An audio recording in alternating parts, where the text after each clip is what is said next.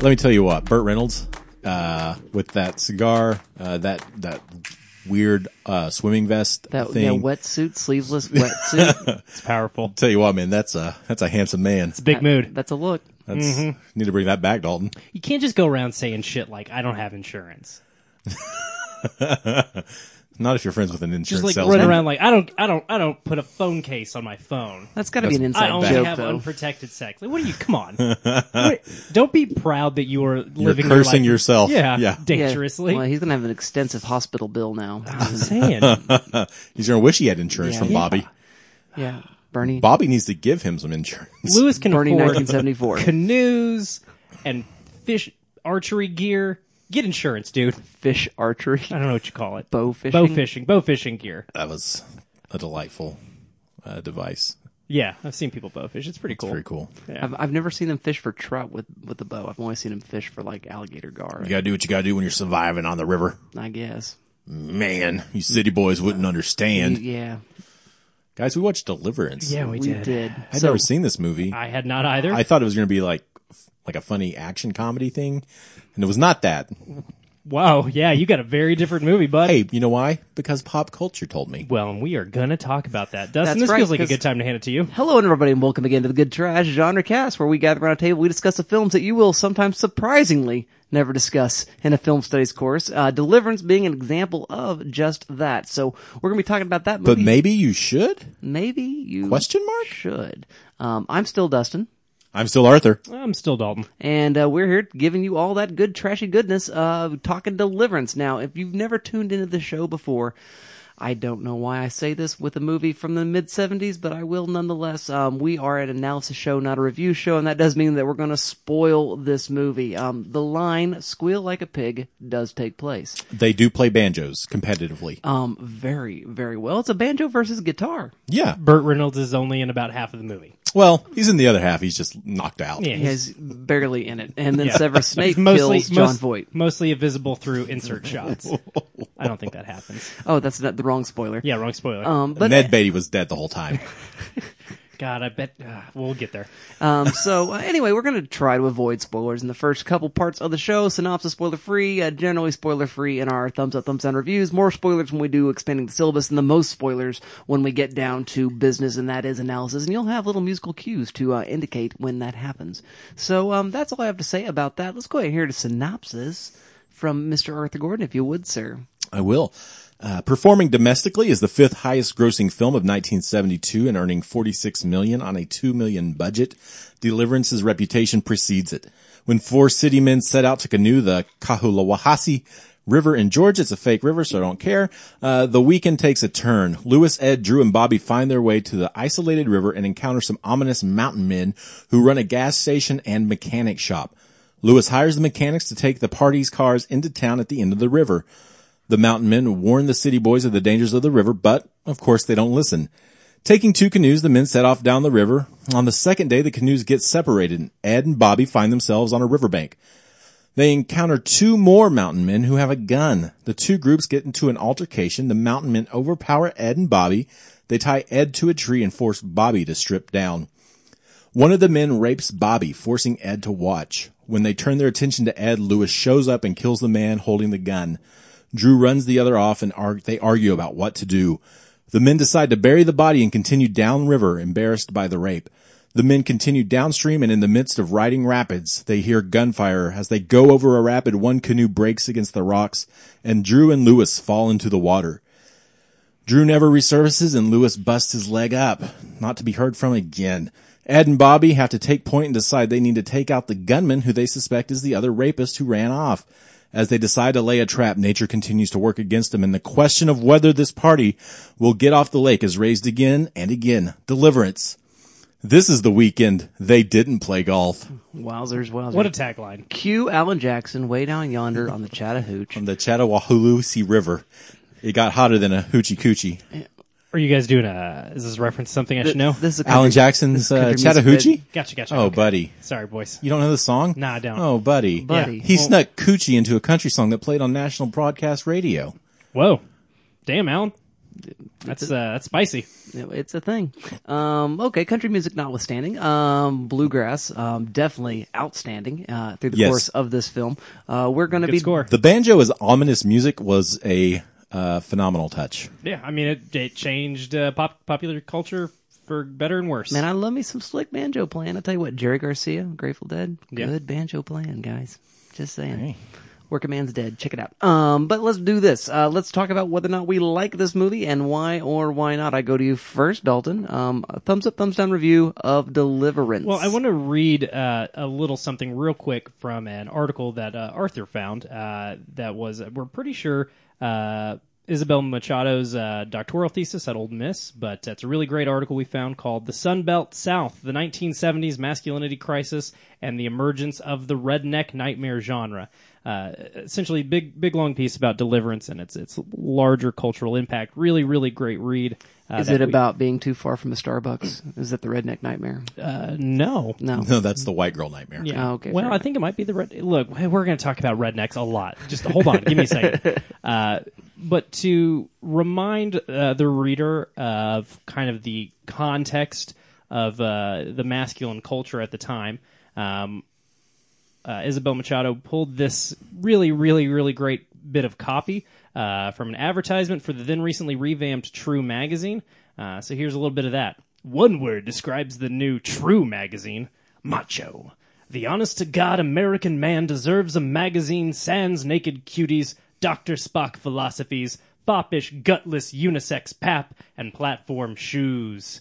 The ad also advocates... Unisex pap? Yep. Okay. Later on, they advocate for American males staying away from the sterile couches of pedantic psychiatrists and the frivolous skirts of libbers. So, yeah, it's the 70s. The 70s thought they were the first and last generation to go through, oh, I don't know what it's like to be a white guy anymore. Ugh. And somehow we're still figuring that one out. I'm still wrestling with the question of whether or not psychologists have non-sterile couches. You'd have to ask Sigmund about that. So that's just kind of the world this movie comes out into. And I think it's really interesting to look at this movie of 1972, but then look about, some of the films that are famously about masculinity from more recent years. You want to look at Fight Club from 99 or The Art of Self-Defense from this year. Still fundamentally asking a lot of the same questions. It's just that I think popular culture has turned its gaze at those questions in a much more satirical manner. But in 1972, people are taking this idea seriously, right? We haven't had 40 years of robust civil rights fighting in the United States yet.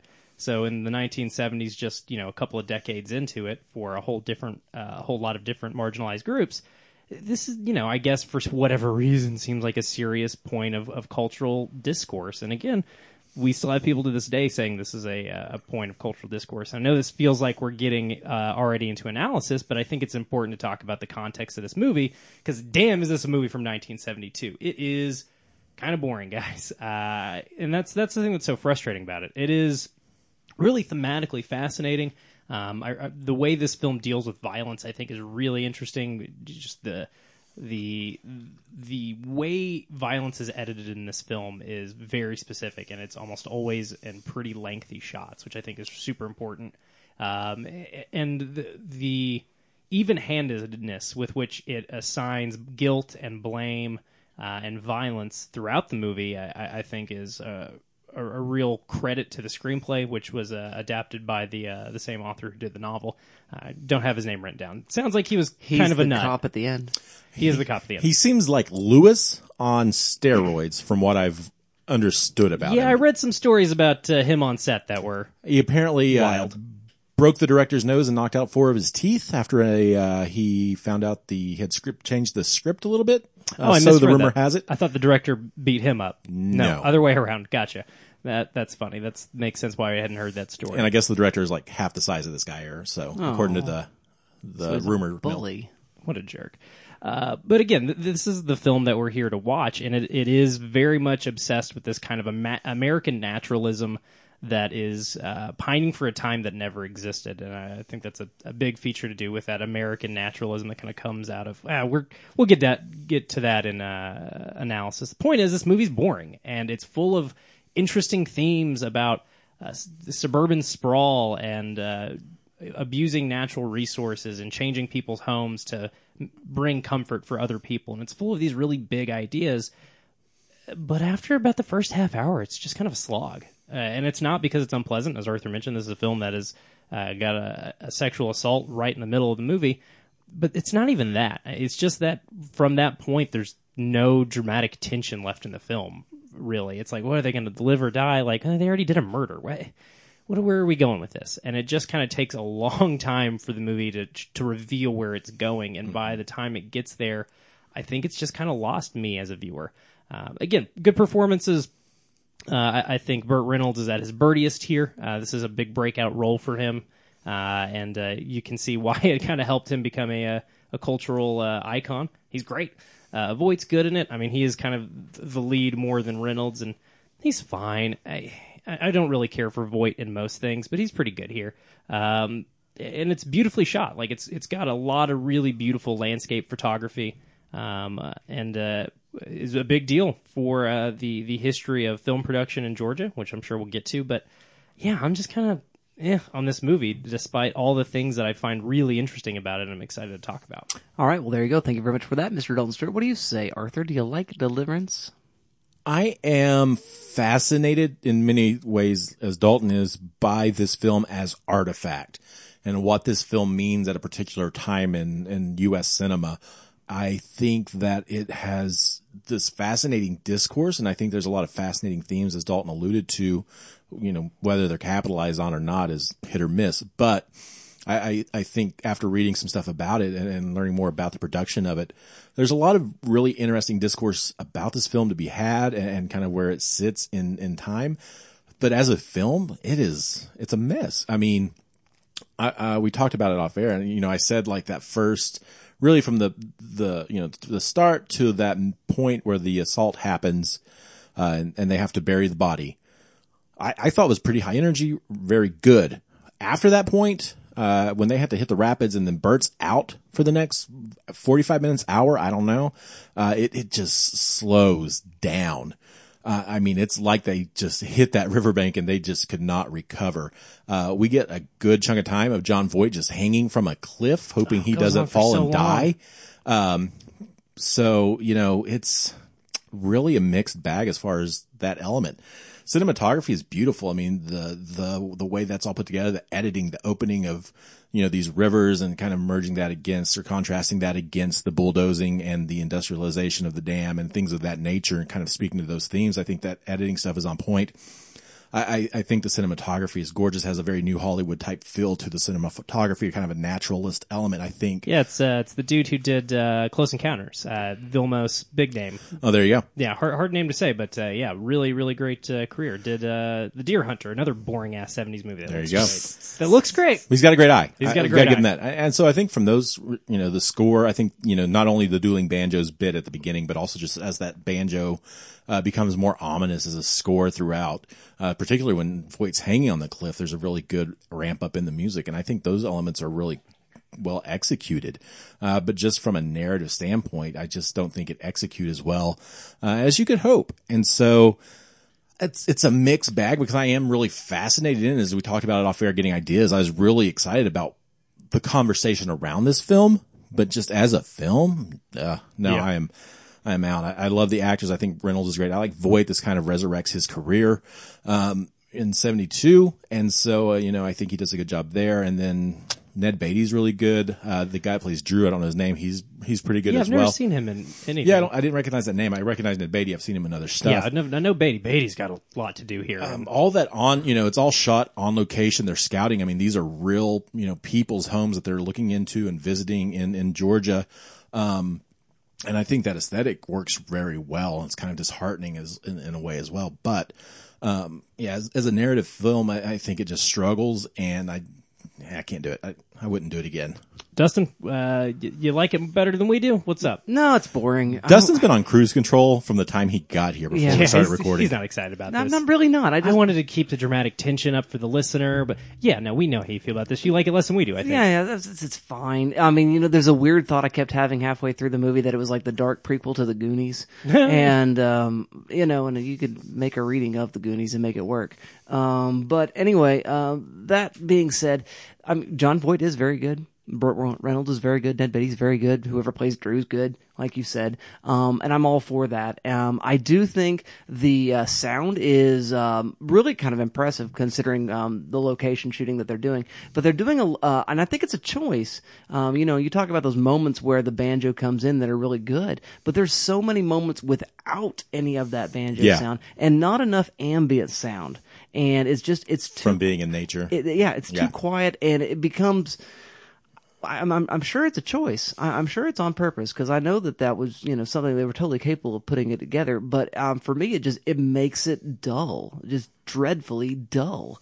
And so for a movie tackling such serious subjects, you kind of expect it to be a bit more flash and sizzle, and there's just not enough to that for me. So I mean, as far as that goes, will I watch Deliverance again? No. But that being said, is it an important film? Is it something where I'm interested in talking to you guys about here in just the next few minutes? Yes, I am. But yeah, I'm not a big fan and don't care for it at all, really. So there you go, dear listener. Our biases are generally con, and that's just the way it's going to have to be. So we're going to move right on, though, and expand your old syllabus and see if we can make a module teaching this movie in a classroom setting a little bit more interesting. I go to you first, Arthur. How would you expand that syllabus? Well, for the first time, Dalton and I are going to be co-teaching a course on Nature is Ruthless. We will be. And so I'm going to start off by assigning a short story. It's one I really dig. I think it's just a fascinating work. It's Jack London's To Build a Fire, which, man, if you want to talk about just how dangerous and deadly Mother Nature is, To Build a Fire is a masterwork in that regard of building this unease and this dread of the inevitable, that man is no match for Mother Nature, and left to man's own devices doesn't stand a chance because the dog is out here smarter than him because he knows he has that instinct that man lacks. And I think it's a fascinating look at that. I think a lot of that's the same conversation these guys are having at the beginning of this movie when we're wanting to get gung-ho, go down the river, and everybody's like, I don't think you want to do that, buddies, because they know the river's a dangerous place if you haven't been there, and then they prove them right. And so I would start with To Build a Fire. From there, I'm just going to move into a number of films that kind of speak to that element. I'm going to go with 127 Hours with Danny Boyle. James Franco, he gets trapped. You all know the story, based on a true story, but again, it kind of speaks to that as well. I would also go with Everest from a couple years ago. Everest is one of those Mother Nature's great majesties and wonders, and men want to conquer that, and it is dangerous. It is not easy. It is not always, very rarely successful. That mountain is actively trying to kill you. Yeah, and I like, Everest is a pretty flawed Damn it, movie. they're going to put a Starbucks on there. If it kills some, it's going to kill a lot of people. Yeah, there's and they're still going to make frappuccinos. Man, learning about the commerce of people who want to climb Everest is wild, interesting, and very sad for what it's done to the economy of Nepal. Apparently, I don't know enough about it, but I know it's wild. And then from Everest, I'm going to move into 100 or into the wild, which we spoke about a long time ago. I put it on the platinum shelf a long time ago. Way back. First time I believe we did those awards. Yes, it was. And that is a movie that is just moving and gut wrenching and speaks to that human desire to go out and do more. And there's kind of this existential element to it that speaks, I think, harkens back to what Jack London was doing. But again, nature is hard to conquer. And I think all those films kind of speak to that. And then that's where Dalton will come in to move on and move the class forward. I will, because here's what we got to talk about. The one thing that we have in common here is all these idiots have money. Everybody we've talked about, Jack London all the way down, this obsession and, sorry you had to cut your arm off, bud. That really sucks. But I mean, again, we're looking at primarily white people who keep putting themselves in the dangers of nature because they're bored. And I think there is something interesting about that. And it seems to be this through line throughout American writing about nature that is kind of obsessed with getting back to wilderness instead of living the life that's right there in front of you. So I'm also going to talk about Into the Wild, but I'm going to be having some sections from the book read. The book is, written by a journalist who's tracking the path of Chris McCandless, who the book and the film are about, who died in the woods. It's Krakauer, right, for that? Yes, I think Krakauer wrote it. But Sean Penn seems like really to be in love with Chris McCandless's mission, and I think Krakauer's just got a much more even-tempered, this kid was a dipshit and got himself killed. Like, he respects where the kid's coming from. This, Chris McCandless grew up of means and had lots of educational opportunities open to him and decided to go rough it in the woods. And I think the book has a much more clear-eyed appreciation for there were better ways for this kid to throw off his privilege than going and dying in the woods. Real Batman stuff. But from there, I think we got to talk about some other stories about this through line of wilderness and nature, and how we have this thing in American culture that sends people out to chase the wilderness, and often so they can avoid other things. So first up, we're going to talk about The Grey, another movie we've talked about on the show, the Liam Neeson film, directed by Joe Carnahan. Fun movie about the wilderness, fun movie about how it'll kill you. But again, another movie about people using the wilderness as an escape from their emotional problems.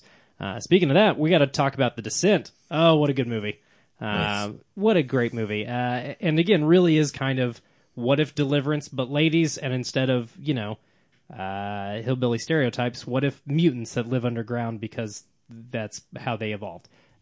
Really cool movie. And again, I think does a fun job of showing how the wilderness can be scary and a much more viscerally kind of traditionally horror, gore slasher lens, but also how you can dive into character psychologies. And I think that's something kind of deeply missing from Deliverance. We get sort of broad characterizations of all the leads.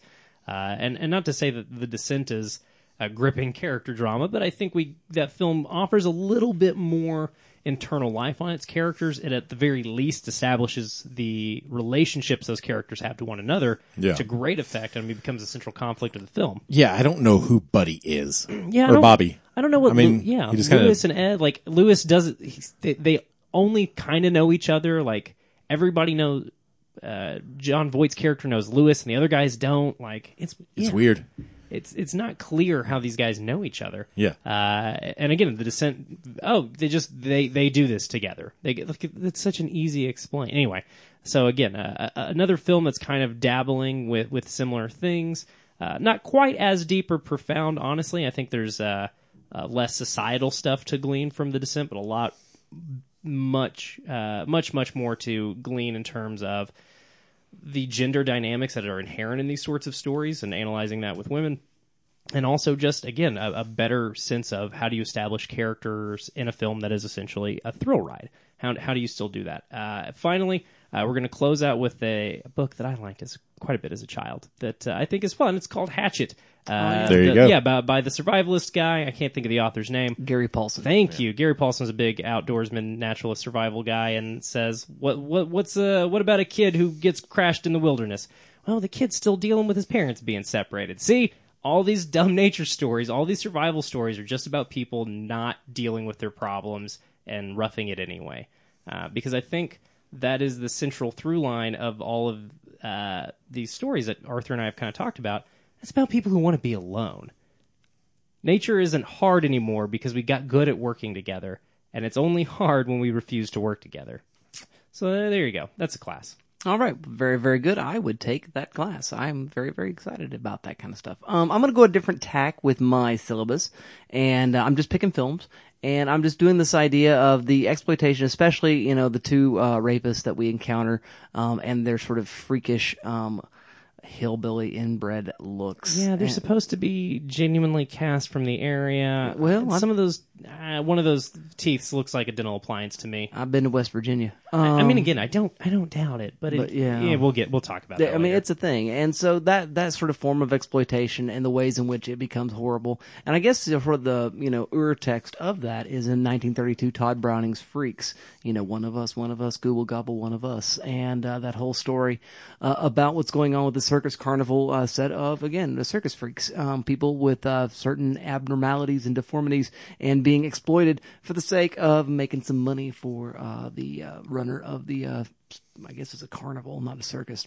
Beep, beep, beep, beep, beep, beep, beep, beep. I'm vamping so you can clear your throat, but also I just really wanted to do that. Yeah, it's so that's a thing. Then I want to move forward. So we would move from that movie into Deliverance, and then from there, I think we might move into a little Rob Zombie movie. And I went back and forth, but I think I want to go with The Devil's Rejects over House of a Thousand Corpses, even though they're sort of part of what's I guess going to be a trilogy now, Apparently, of movies. And I like The Devil's Rejects quite a lot. I mean, it was talked about it on the show. It's a good movie. Unpleasant film. It's an unpleasant film. Very unpleasant. But it's also pretty, interesting for various reasons. And so that sort of Butterfly Gang, whatever name you want to give them. Firefly. Firefly? Butterfly? It was Firefly family. Whatever. I like the Butterfly family a little more.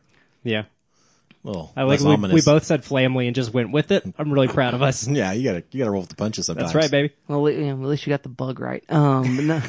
Nonetheless, that particular family, and again, they're just inbred, sort of rednecky, sort of, feels very much shades. I mean, Texas Chainsaw Massacre is another film that came to mind for that, sure. As an option, and does a similar kind of thing. And so you might, alongside Deliverance at that same time, use Texas Chainsaw Massacre, and that does sort of lead us forward to what we're seeing in The Devil's Rejects as well, when you go full-on horror with this stuff. Although I would say Deliverance is a full-on horror film as well. Yes. But I guess that's probably something we ought to save for business time. So let's I'm really surprised you left out the opportunity to include the Eliza Dushku classic Wrong Turn.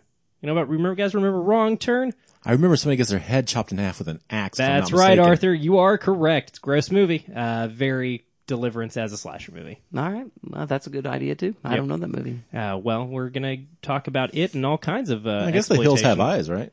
Oh, yeah. That's I mean, they're more zombies, right? I mean, that Are sort of they? goes with your descent pick. Yeah, a that's little true. bit. So there's like a mutant zombie kind of thing. that seems I've to never be, seen it. That So. seems to be using radiation as an excuse to get away from making fun of people who are inbred. Gotcha. Yeah, so it does make a step of removal from that. But nonetheless, it is exploitative in its own sense as well.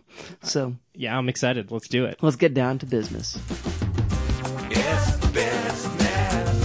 It's business time. I know what you're trying to say. You're trying to say it's time for business. It's business time. Well, I think your class is a great place for us to start, Dustin. Okay. Let's talk about how this movie, because it's you didn't read the article, you didn't do the homework. Arthur and I did, though. But that article we mentioned at the top of the show, I think goes a lot into the portrayal of rural people in this film, and I think your class about exploitation and those tropes is a great place for us to start kind of expanding the analysis of this movie, right? Because this is all about city folk and country folk. Yeah, well, and even before watching this, I knew the whole redneck thing, right? And so early in the show, Dalton loved to give readings about The Other. And so even before I was like, oh man, this is going to be another movie. And I mean, the article that we read even opens, with a quote from Robin Wood discussing horror films and talking about The Other.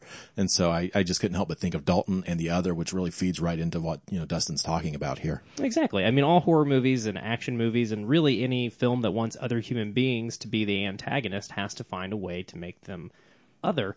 But the problem with the popular cinema, and when it makes a lot of money, selling people a narrative of an other that seems to be set in the real world has consequences. Well, and she speaks about, almost this Orientalism effect that it has, and how it makes these people kind of an attraction to go see. And I mean, the area there, their tourism economy just exploded. Yeah, I read about that in the wake of this movie. Yeah. And so it's, setting it in the real world and shooting on location with real people really does have a different effect on how this is perceived. Yeah, there's something very interesting to me. Again, when she brought up this idea that we were creating a mythical other within white culture of other white, it's like this really it's this fascinating thing of white people trying to find people that are worse than them if they accept this belief that, well, we're obviously better than everybody else, but what about other white people? Like, it's this weird trying to find an excuse to say, well, not all white people are inherently better. There's those other ones. And it's just it's gross. And, I think your class is a theoretical, really great way to tease that conversation out, Dustin. Well, and I think it really draws it out in the movie in terms of class. And I think that's one thing that's really careful to do is to keep the actors that are quote-unquote protagonists. We'll talk more about that, I'm sure, later. Keeps them in a place where they are also very much coded Southern, but they are a bit more urbane. They're a bit more sophisticated because they're suburban, right? They're from Atlanta. They're from the bustling city. And so, but they still kind of remain. I mean, you think about a movie like this, you couldn't set this movie in, say New York or, California. Not that people don't camp and, canoe down rivers in those places as well. Yes. But they there's, got the Catskills. But there's a certain culture in the South in which even though you find yourself in that sort of suburban locale that you really want to sort of be kind of a country kid in some sense, and that the difference that fundamentally divides you from the hillbilly mountain people is class. It's just they're dirt poor and they're doing this stuff to survive, and they got their whiskey still somewhere off in the woods just to make a little extra money off their mash, and that it's just.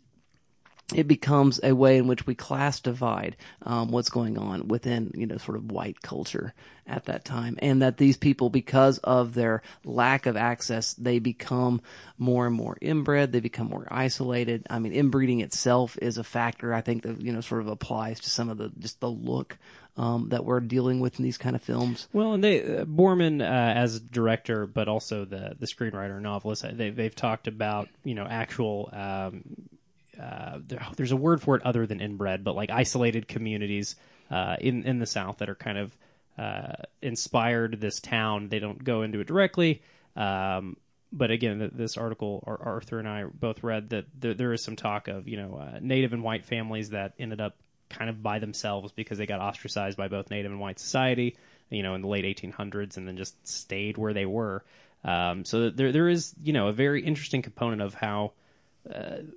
Colonization of the contiguous United States left a lot of people behind in its wake, including some of the people who were supposed to allegedly benefit from the colonization. So it's interesting in that regard, I think. Well, that some folks just never left that holler. Yeah, is what it comes down to. And there's just that sort of eastern mountainous region. Well, it ties back into that very suburban idea that seems, I think, to be a very inherently just capital A American underlined italicized idea of taming nature, right? Mm-hmm. And then you leave a little piece to go play in. But mostly we're just trying to break into submission. Right. Which I think is kind of inherent to the suburbanite characters, but also to this antagonism between the two groups, right? Not just the inherent classism, but the different uses of the land. Right. Yeah, like, are you from the power company? The question being asked when they first arrive at the gas station, when they meet the Watcher, which is, again, another horror movie trope that kind of works there, who is a very good tap dancer, it turns out. Yeah, man. That's some really jig, lays baby. down a soft shoe. That whole sequence is good. It's a great sequence. That old man could cut a rug. But as I'm glad we circle back to this sequence because, we're talking about the other, and Dustin said this is all tied to class. It's as soon as they meet these guys, our group of rugged heroes is just talking shit on these people that they're trying to get to help them. Mm-hmm. And it's really interesting. Ned Beatty's character's Ed, is that his name? Bobby. Every time Bobby gets into a conflict with somebody, immediately walks away and lets one of the other group members deal with it. We got a live one. Is a really Bobby is the worst. Bobby's terrible. He's the worst kind of person. This movie is so mean to him. This movie punishes him. We'll get to the assault here in a little bit, but I mean, it punishes him so aggressively and for his fear of confrontation. And then I think in contrast, you have Drew, who I think is a little more empathetic to this way of life. He is having a ball playing guitar. I mean, he just wants to stay there for hours playing guitar with this kid. Mm-hmm. Yeah. And I think there's a little more humanity to him and a little more sensitivity. And I appreciate that about having that contrast within this group. And I wonder if that sensitivity isn't why he meets the sticky end that he meets as well. I mean, I think well, there's something, I'm curious to see what you guys think, because I was reading about this. I don't know if it was in the article, if it was something else I read, but there's this reading of the film, and it is director and actor kind of signed off on it, that it could be possible that that Drew character kills himself. that they So- dove off the end of the canoe to kill himself. And he doesn't have the jacket, like he intentionally. Yeah. I mean, Burt Reynolds suggests that he was shot, but it's never really confirmed. I got the impression that maybe he'd killed himself as well. Oh, that's true. I hadn't thought about that. I mean, the film does deliberately allude to there's nobody sure he got shot. Like by the end of the film, we know for a fact that we're not sure he got shot. Yeah. And I think it lines up with that character who is so sensitive. Like he's not going to be able to live with this if he goes back into civilization. He's going to have probably a worse encounter with PTSD that we kind of get with Voight's character, Right. Ed. And, I think there was that question of can he live with himself? And again, I think the film might be punishing this guy for being the worst at othering, to come back to our original thread here. One of the things that you definitely find, I lived in Arkansas for quite a period of my life as well, and have floated a great many river on fishing and camping trips in canoes. It's a lot of fun, and it's a thing that people still do, and is enjoyable. But there's something about, again, these sort of urban-centered people who do this sort of stuff for recreation and for fun, that they're very, very proud of being from Arkansas. Which is, it sounds like a punchline to a joke to start with, right? And Arkansas is a fine place. There's nothing wrong with Arkansas, but it's got a certain reputation, right? Yes. And that it's fascinating. Everybody to from me. the middle of the country has a gigantic chip on their shoulder. They do. We just do. It's And- hard not to. And they love being from where they're from, but they also know that there are people in those places that have sort of won them that reputation. Yeah. And they do everything they can to distantiate themselves from them. And that's where the othering takes place. And so I think what this film is doing is sort of wrestling with this idea that we are all of the same, sort of region. We all belong to the same state. We're all basically the same people, but we're not like them. We are so not like them. And the great effort that is made to make sure that, yeah. I mean, sure, I live out in Arkansas, but we've got indoor plumbing. And knowing full well to this day, 2019 in Arkansas, there are communities where a lot of the homes do not have indoor plumbing. And, I heard stories being told in the 1970s of people who I was, friends with, in the 20-aughts and 20-teens, talking about when electricity finally came to their particular communities before they made their way to the big city in Little Rock. Look, I get it. I didn't get a McDonald's in my hometown until after I graduated high school. So I get that. Everybody looked at me at that moment, and I'm sorry, guys. City boy. Yeah, I City know. boy. Dalton's the real Lewis of the group. Yeah. Well, that's the thing, right? Now we got to talk about Lewis. Jesus.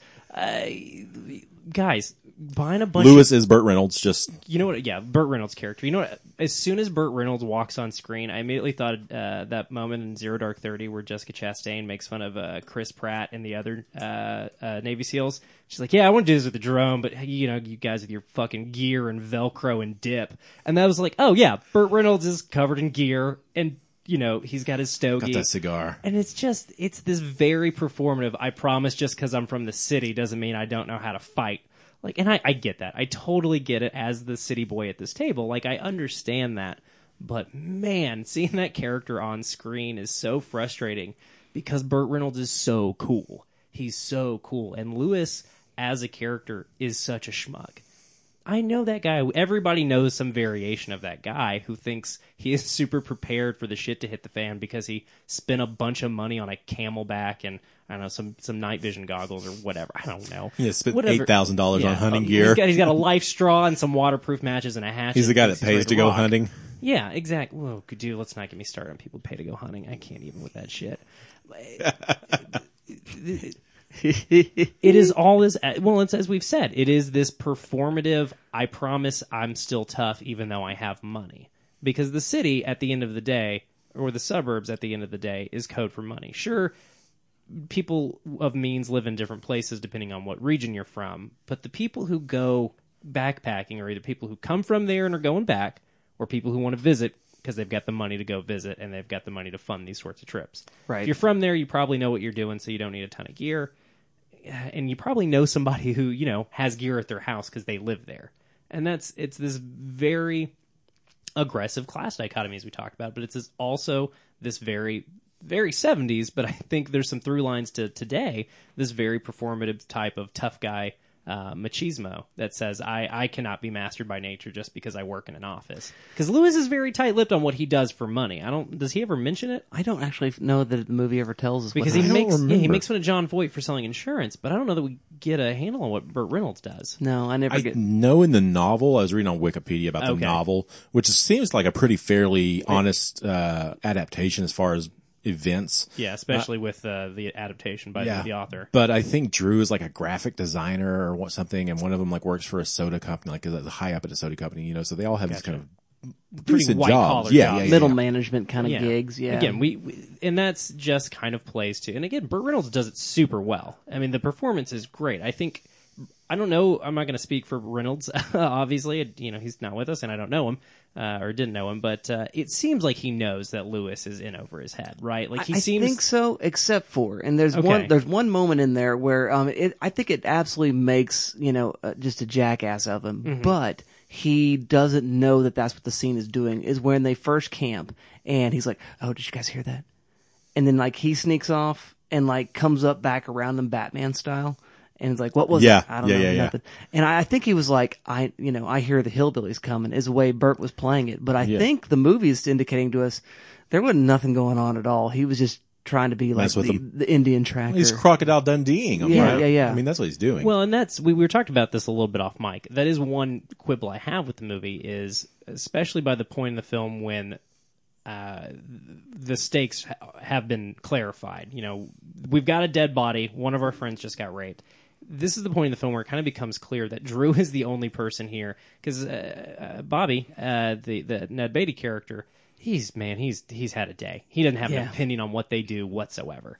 But Drew is the only one that's like, are you guys out of your minds? We can't just bury this body. Like, we did the right thing. We got to go find help.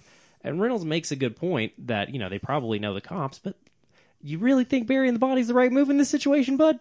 There is an interesting sort of turnabout moment in that I guess in the screenwriting, where Reynolds makes the argument that if we go to the police and this sort of wrongful death, manslaughter, possible murder, whatever charge that might come out of something like this, even though it's pretty clearly self-defense, whatever ends up happening with it, if there is a trial, that the jury is going to end up being seated by kinfolk of the deceased, right? And this idea that no matter what kind of court we face is going to be strung up against us because we're the outsiders and they're the insiders. And I do feel like there's a sort of, kangaroo court, sort of racial injustice kind of thing. I think about, a black man accused of raping a white woman in the American South and a white jury. And just because they're all white people, there's an assumption of, you're going to get found guilty whether you have any guilt or not.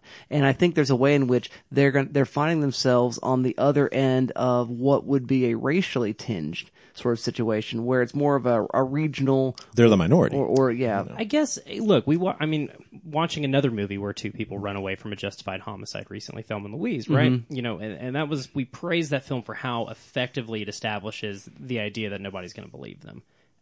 And also, it's pretty. It's a lot more ethically gray in that film. They kind of by did a design. bad thing, yeah. But again, that film establishes so quickly and so effectively why the law is not going to be any help. And in this film, the only rationale we get is Burt Reynolds going, "What law?" thinking he's so far out, but literally 5 minutes after they get off the river, they're rescued. There's the law. They're back. Yeah. And that's one of my favorite things about this film is this insistence that they're so far out. Not really, man. Like, people are still around, dude. Yeah, they're like just 6 hours from a town. just because Not that you bad. don't live here doesn't mean there's not people here. Yeah. Well, you know where they put towns? By the rivers. Yeah, no shit, I yeah. mean, all you've got to do is walk uphill till you hit a road, and then follow the road till you hit a town or a farmhouse, and you're there. And that circles us back to where we kind of got off track. But yeah, Burt is totally out of his depth, and I tend to agree with you that there are points where he doesn't always know how it's supposed to be played. But I feel like John Voight is always playing it as a hero, and it never stops bothering me. Yeah. Until the end of the movie, and I think he plays it pretty well. And I can't tell if it's a feature of the performance or a feature of the film, but I am bothered by it. I'm bothered by that he thinks he's still in the right. I feel like John Voight's character to me resonated more as the sort of country boy come to the city. It just seems like he's got that sort of innate knowledge, and but at the same time he's just not quite as gregarious and sanguine as a character like Burt Reynolds' character. Well, and Lewis is established as intimidating everybody. I mean, that's kind of his shtick. Is he's trying to alpha everybody in this group, and it's an important choice, I think. And Ed can't even kill a deer. Yeah. Oh, poor Ed. Yeah. Poor Ed. Yeah. But it's this real Die Hard thing, right? It's real Reginald Vell Johnson in Die Hard moment when he draws down on the potential accomplice Carl. to the rapist. Yeah. And I love that it doesn't tell us one way or the other. I love that it, in fact, kind of implies that it's definitely the wrong guy. That's one of my favorite choices. The dental appliance did not indicate it was the right guy. I The think other it's guy a different looked. actor. I do. think there's still a lot of ambiguity. I think it's a different. It looked like a I different guy to me. didn't realize that. Yeah. because they look him dead in the face, look at his teeth, and they are. It's still pretty like, heavily I don't implied know. that it's the sheriff's brother-in-law or whatever. Yeah. That went missing. Yeah. Yeah, I definitely think it's the sheriff's brother-in-law, but I thought I don't know that I thought there's he was the guy. I never believed it was the guy because of the performance and how they react to.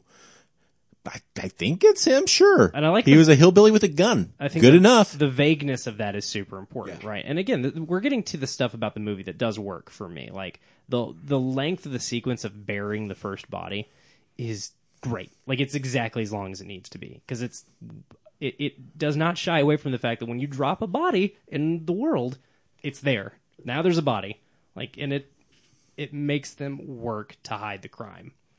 And I think it's a really important touch because it kind of helps put you in their headspace. This really disoriented, dazed, how long have we been here spot. Can I be a country kid for a second? Yeah, hit it, man. How do Yes. you go on a camping trip without a spade? I don't know, man. How do you I even thought go? about that. Yeah, when they started using the knife as a shovel, I was like, where's your... Where's your shovel? no shovel? You gotta bury your poop? I mean, come on. These are mean city boys. They're going to be leaving turds all over the riverbank. Or in the river. Yeah, they're probably going to shit in the river. These are real men. They poop nails. Yeah. We lost the thread a little bit. Sorry, no, it's all right. I mean, these are all valid questions about Lewis and everybody's bullshit. Right. I think Lewis most of all, but they all kind of represent the same sort of machismo we've been talking about. Absolutely. Now, another thing we need to talk about, though, regarding this film is its production, and there's a lot of great stories and anecdotes. It doesn't have insurance.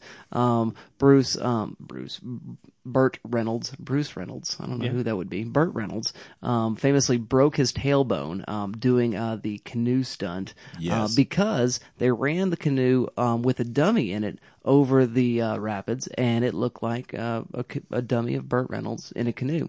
And he does this, breaks his tailbone, and the director comes to him afterward and says, well, we looked at the dailies, and it looks like a dummy of you going over a rapids in a canoe.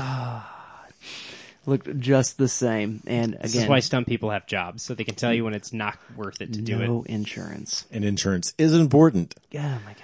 Well, it's another level of the exploitation that we were talking about earlier. The way in which wage, slavery works is that you have to do what you have to do for the job in order to keep the job because of a threat of insecurity. But that's not limited to just sort of like survival subsistence kind of work. That labor itself, you find yourself putting yourself in very, very dangerous situations. John Voight climbs that cliff. Like, he really, really climbs that stinking cliff. Burt Reynolds really goes over the rapids in a canoe and breaks his tailbone. There are things that happen in the course of this film that they're doing. They're taking these risks because of the possible payoff of greater fame and greater renown as they're developing their own star personas. And it's the same. I mean, it's maybe a greater level of subsistence, obviously, but it's still the same fundamental, function at work. It's interesting, though, right? Because at the same time, it harkens back to this, again, machismo, if we want to circle back to that, but this real, like, director as tough guy stuff that we get from, like, the John Ford era, right? Of, no, I'm really, or even the Coppola type stuff. Like, no, we're going to Vietnam. My movie is Vietnam. I gotta go do it on location, or nobody cares. Which he does in the Philippines. Yeah, no, nobody gives a shit. Nobody cares. John, you don't have to go to a river. You don't. It helps. That's what your second unit's for, man. Man, I'll tell you what, there are lots It's of... just, it's overly dangerous. And we applaud Tom Cruise for doing it, right? Because he builds an entire film production around "Please try to kill me." But when you're just making a movie unsafe from the start, I don't know, it reads different to me. But it raises the question: what compels a Tom Cruise to do that kind of thing? It is sort of the maintenance and the increase of that particular kind of persona.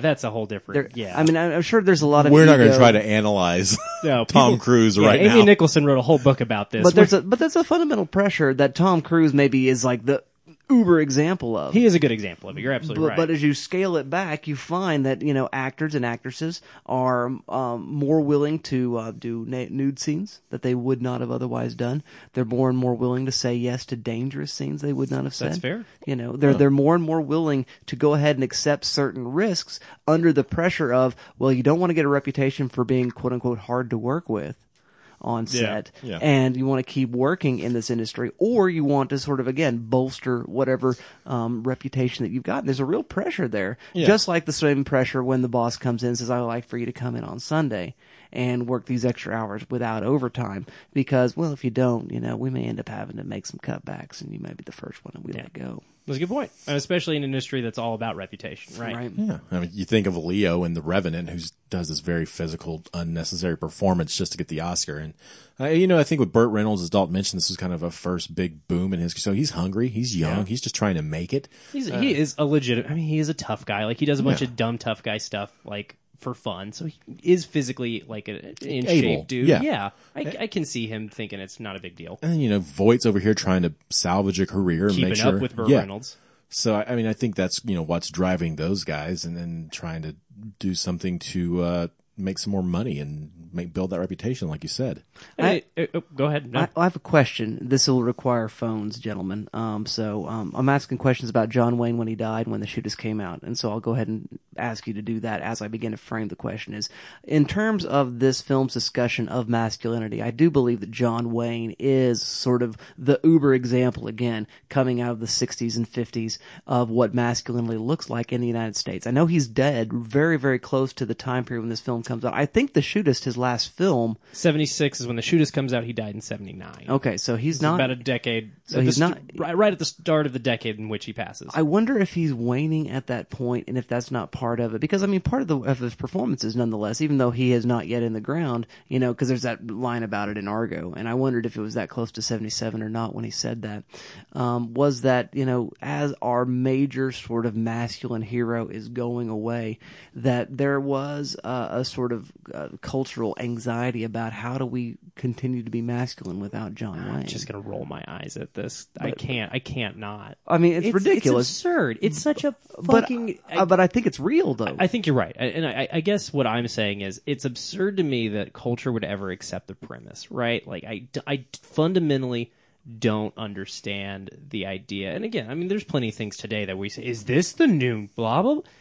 And I'm always rolling my eyes. So this is not like a specific to the 70s type thing, right? I mean, there's a dumb think piece from any news outlet you want to choose from. I'm not trying to like make this a cited thing. Who cares? Pick anybody, literally anybody. They'll have a hot take about is culture losing its mind for soap shoes again? Are they coming back? Like whatever it is, everybody's trying to figure out. Like you remember soap shoes? What's a soap shoe? Oh, buddy, you could grind on them like a skateboard, but they were your shoes. We'll talk about it later. It's not important. What? 90s kids remember this. You know what's up. It's a real thing. We'll talk about it later. Wheelies? They're like wheelies, I remember but they're wheelies. different. Guys, it's not important. Oh, okay, we moving will on. circle back to this at a later date. I'm so sorry. But again, like I remember you've talked about this before. Actually, I think you've sent me an article about this. But yeah, like I know that this was a real thing, and I'm sure plenty of people were like, "Oh, that's a really good point." It just seems like an absurd premise to accept to me, because even in the late set, I mean, in '76, the Shootist, like even if people are like, "Oh, the Shootist did bad," nobody.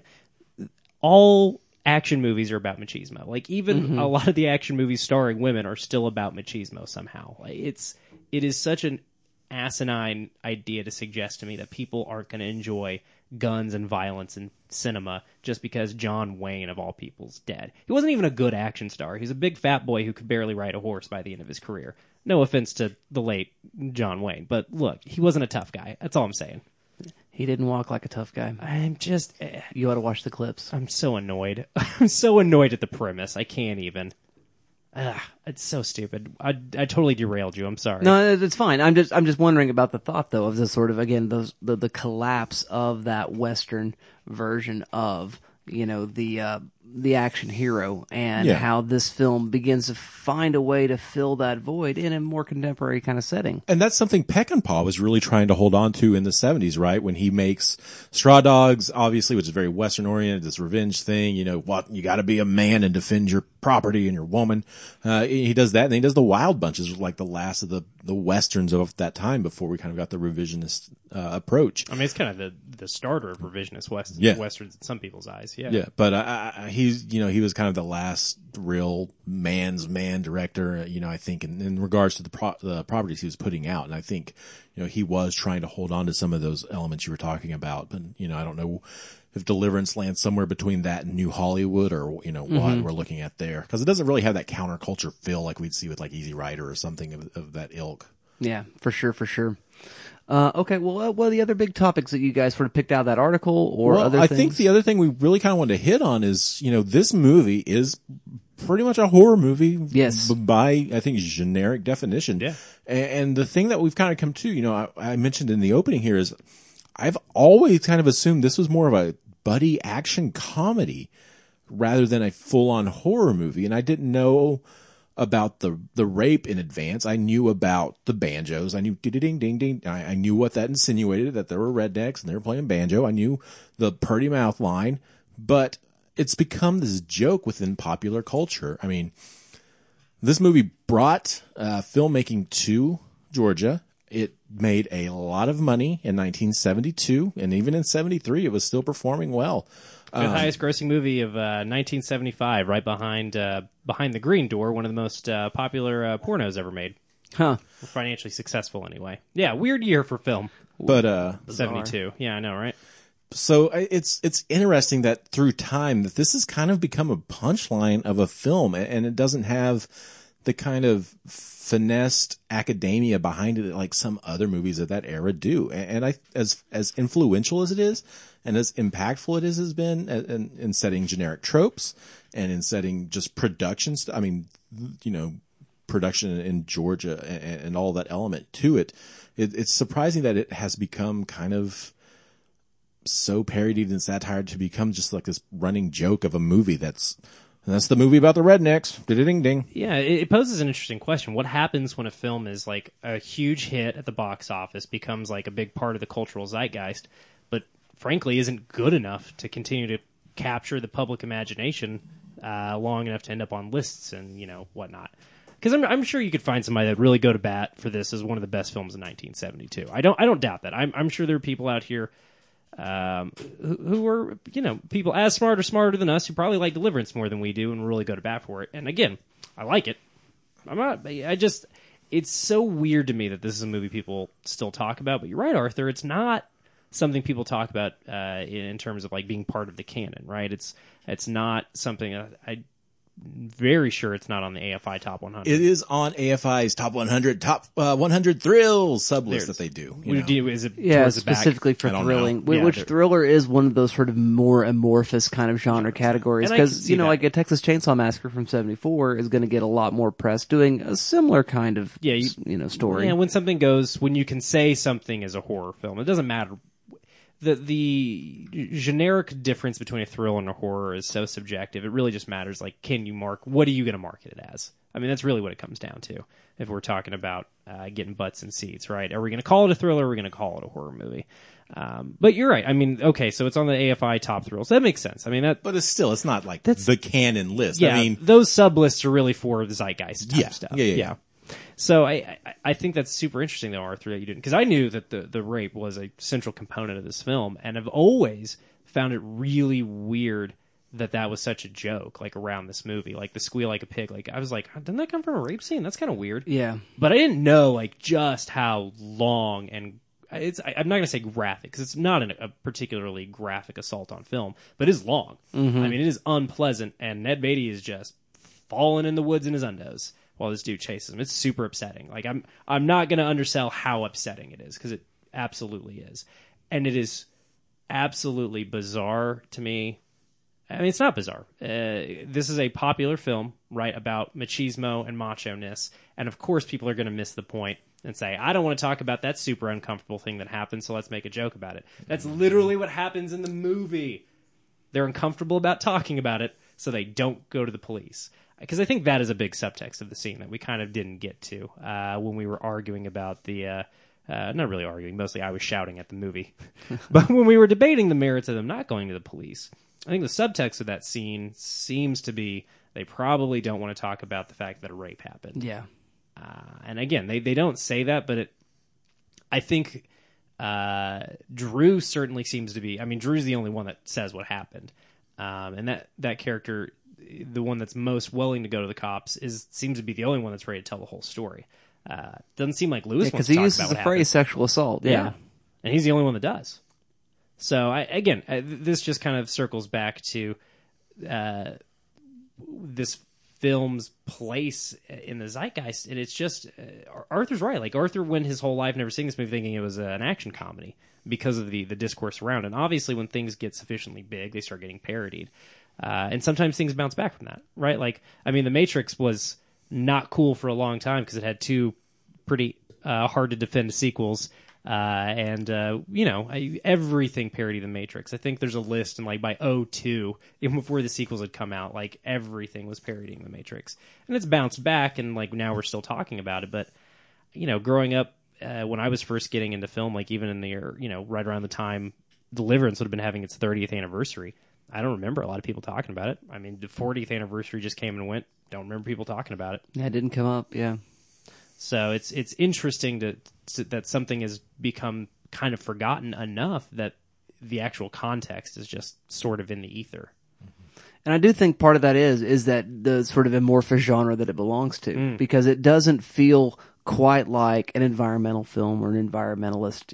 It's got some of those components to it. We're talking about the power company coming in and flooding out these towns, and it's not really sort of like a sociological study of mountain people, nor is it just fully a horror movie, nor is it like, I don't know, sort of out in the jungle, Wages of the Fear kind of a thriller kind of film. And so it sort of jumps around between those things. And I don't think it does so, clumsily or anything like that, but it doesn't really play genre. And I think that makes it harder to classify, and therefore it doesn't get listed as much, and then doesn't get brought into conversations, because we do tend to orient our films around genres. And Boorman not being sort of a great auteur doesn't make it way into those kind of discussions as well, right? And Reynolds' best movie is Smokey and the Bandit, and that's what he'll be known for. Boom. Yeah, John Voight gets remembered for Midnight Cowboy. Yeah. There you go. Nobody remembers it. Everybody remembers it, but nobody remembers what happens in it, right? Even if what happens in it, that's a different thing from... Because there's plenty of movies I've never seen that I know every beat of, just by virtue of being alive. Yeah. But, and reading about film. But, again, this is one that I kind of knew most of the beats of, and still, the moments where it works, it's absolutely captivating. It really is. It's a slog, and I can see why people have forgotten about it. But, if you haven't seen a movie, I don't know, maybe don't make references to it. Because you might not have the full context for the joke you're making. Yeah. But that's a real stomach churner of a scene, man. It's never funny. Yeah, it's just not. I mean, I remember in high school, you got a pretty mouth was a joke. Yep. All the time. Same. There's a joke, there's a dodgeball. Don't rewatch it. Try to rewatch that recently. You got a pretty mouth joke early in the movie. Early. And it is a very, like, the whole implication of the scene is that this guy with the big monster truck wants to fuck Alan Tudyk as Steve the Pirate. Good performance. Neither here nor there. Just like that Alan Tudyk. Yeah, it became and stayed, and I think to this day remains a punchline. It's a bummer. Yeah. It's not cool. No, it's really not. Super gross. Look. We've talked a lot about the merits of sexual assault on film on this show, and the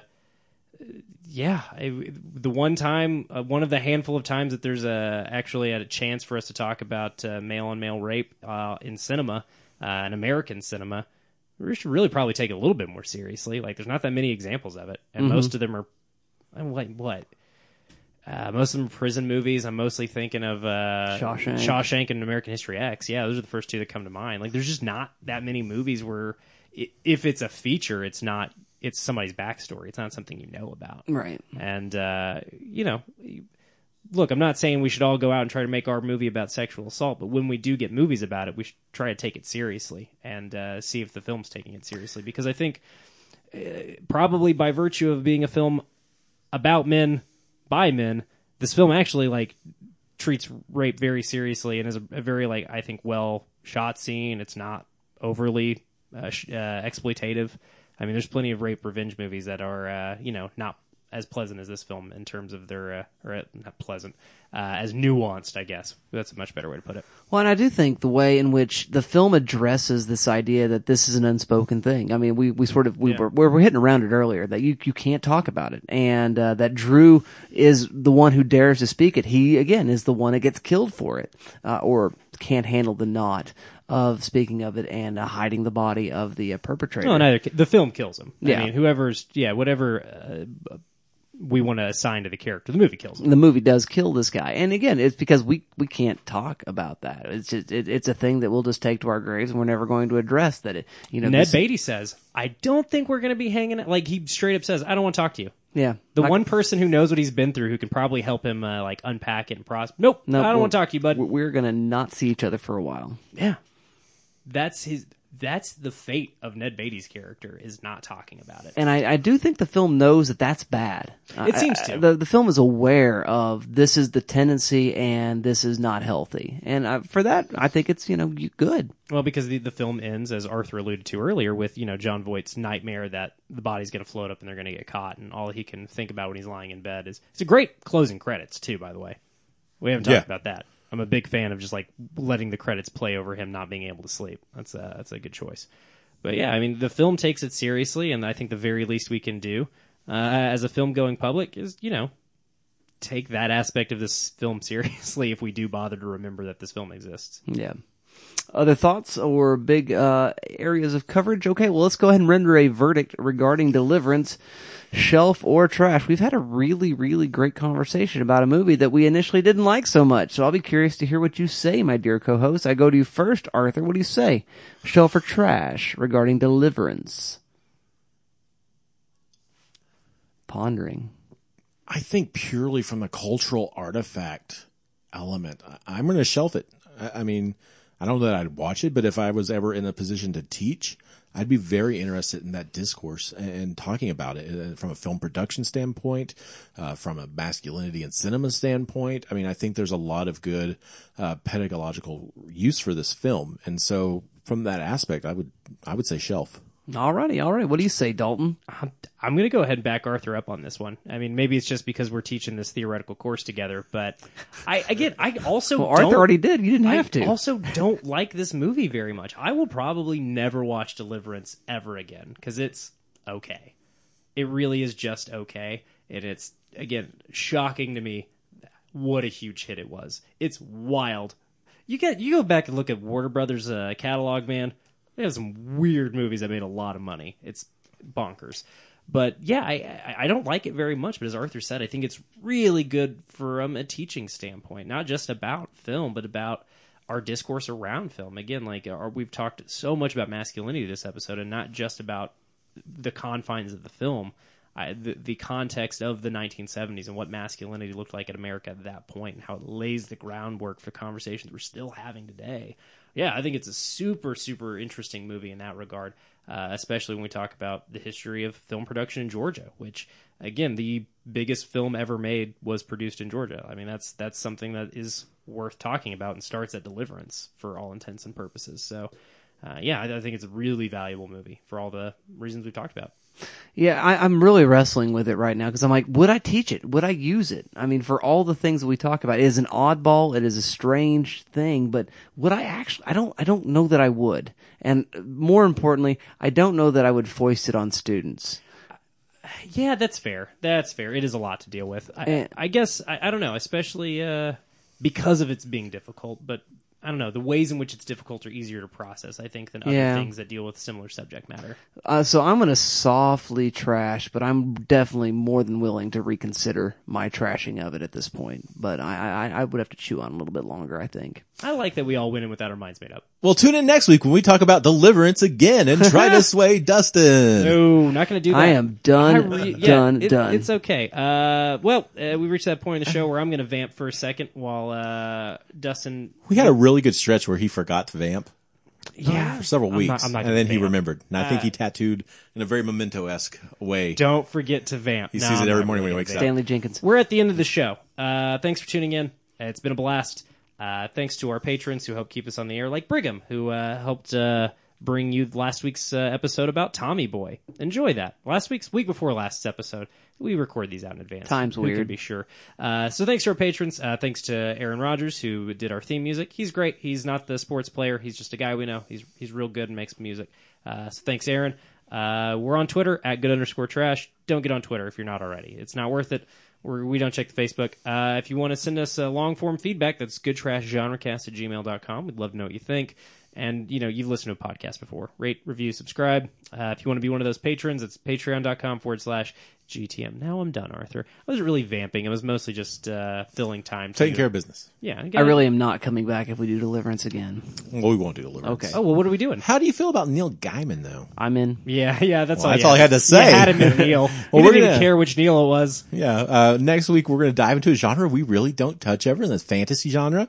Yay. And we're going to talk Stardust. Whoa, I've never seen this movie. Very, very fun. Matthew Vaughn. I remember this came out, Stacked yeah. cast. So I think we'll see what happens. I'm a big fan of the graphic or illustrated novella as well. Are you? So, yeah. I'd That like to makes see sense. some adaptation insight that you bring to that. I will do what I can. Cool. So, well, there you go. You keep watching, we'll keep talking, and we'll see you all next time.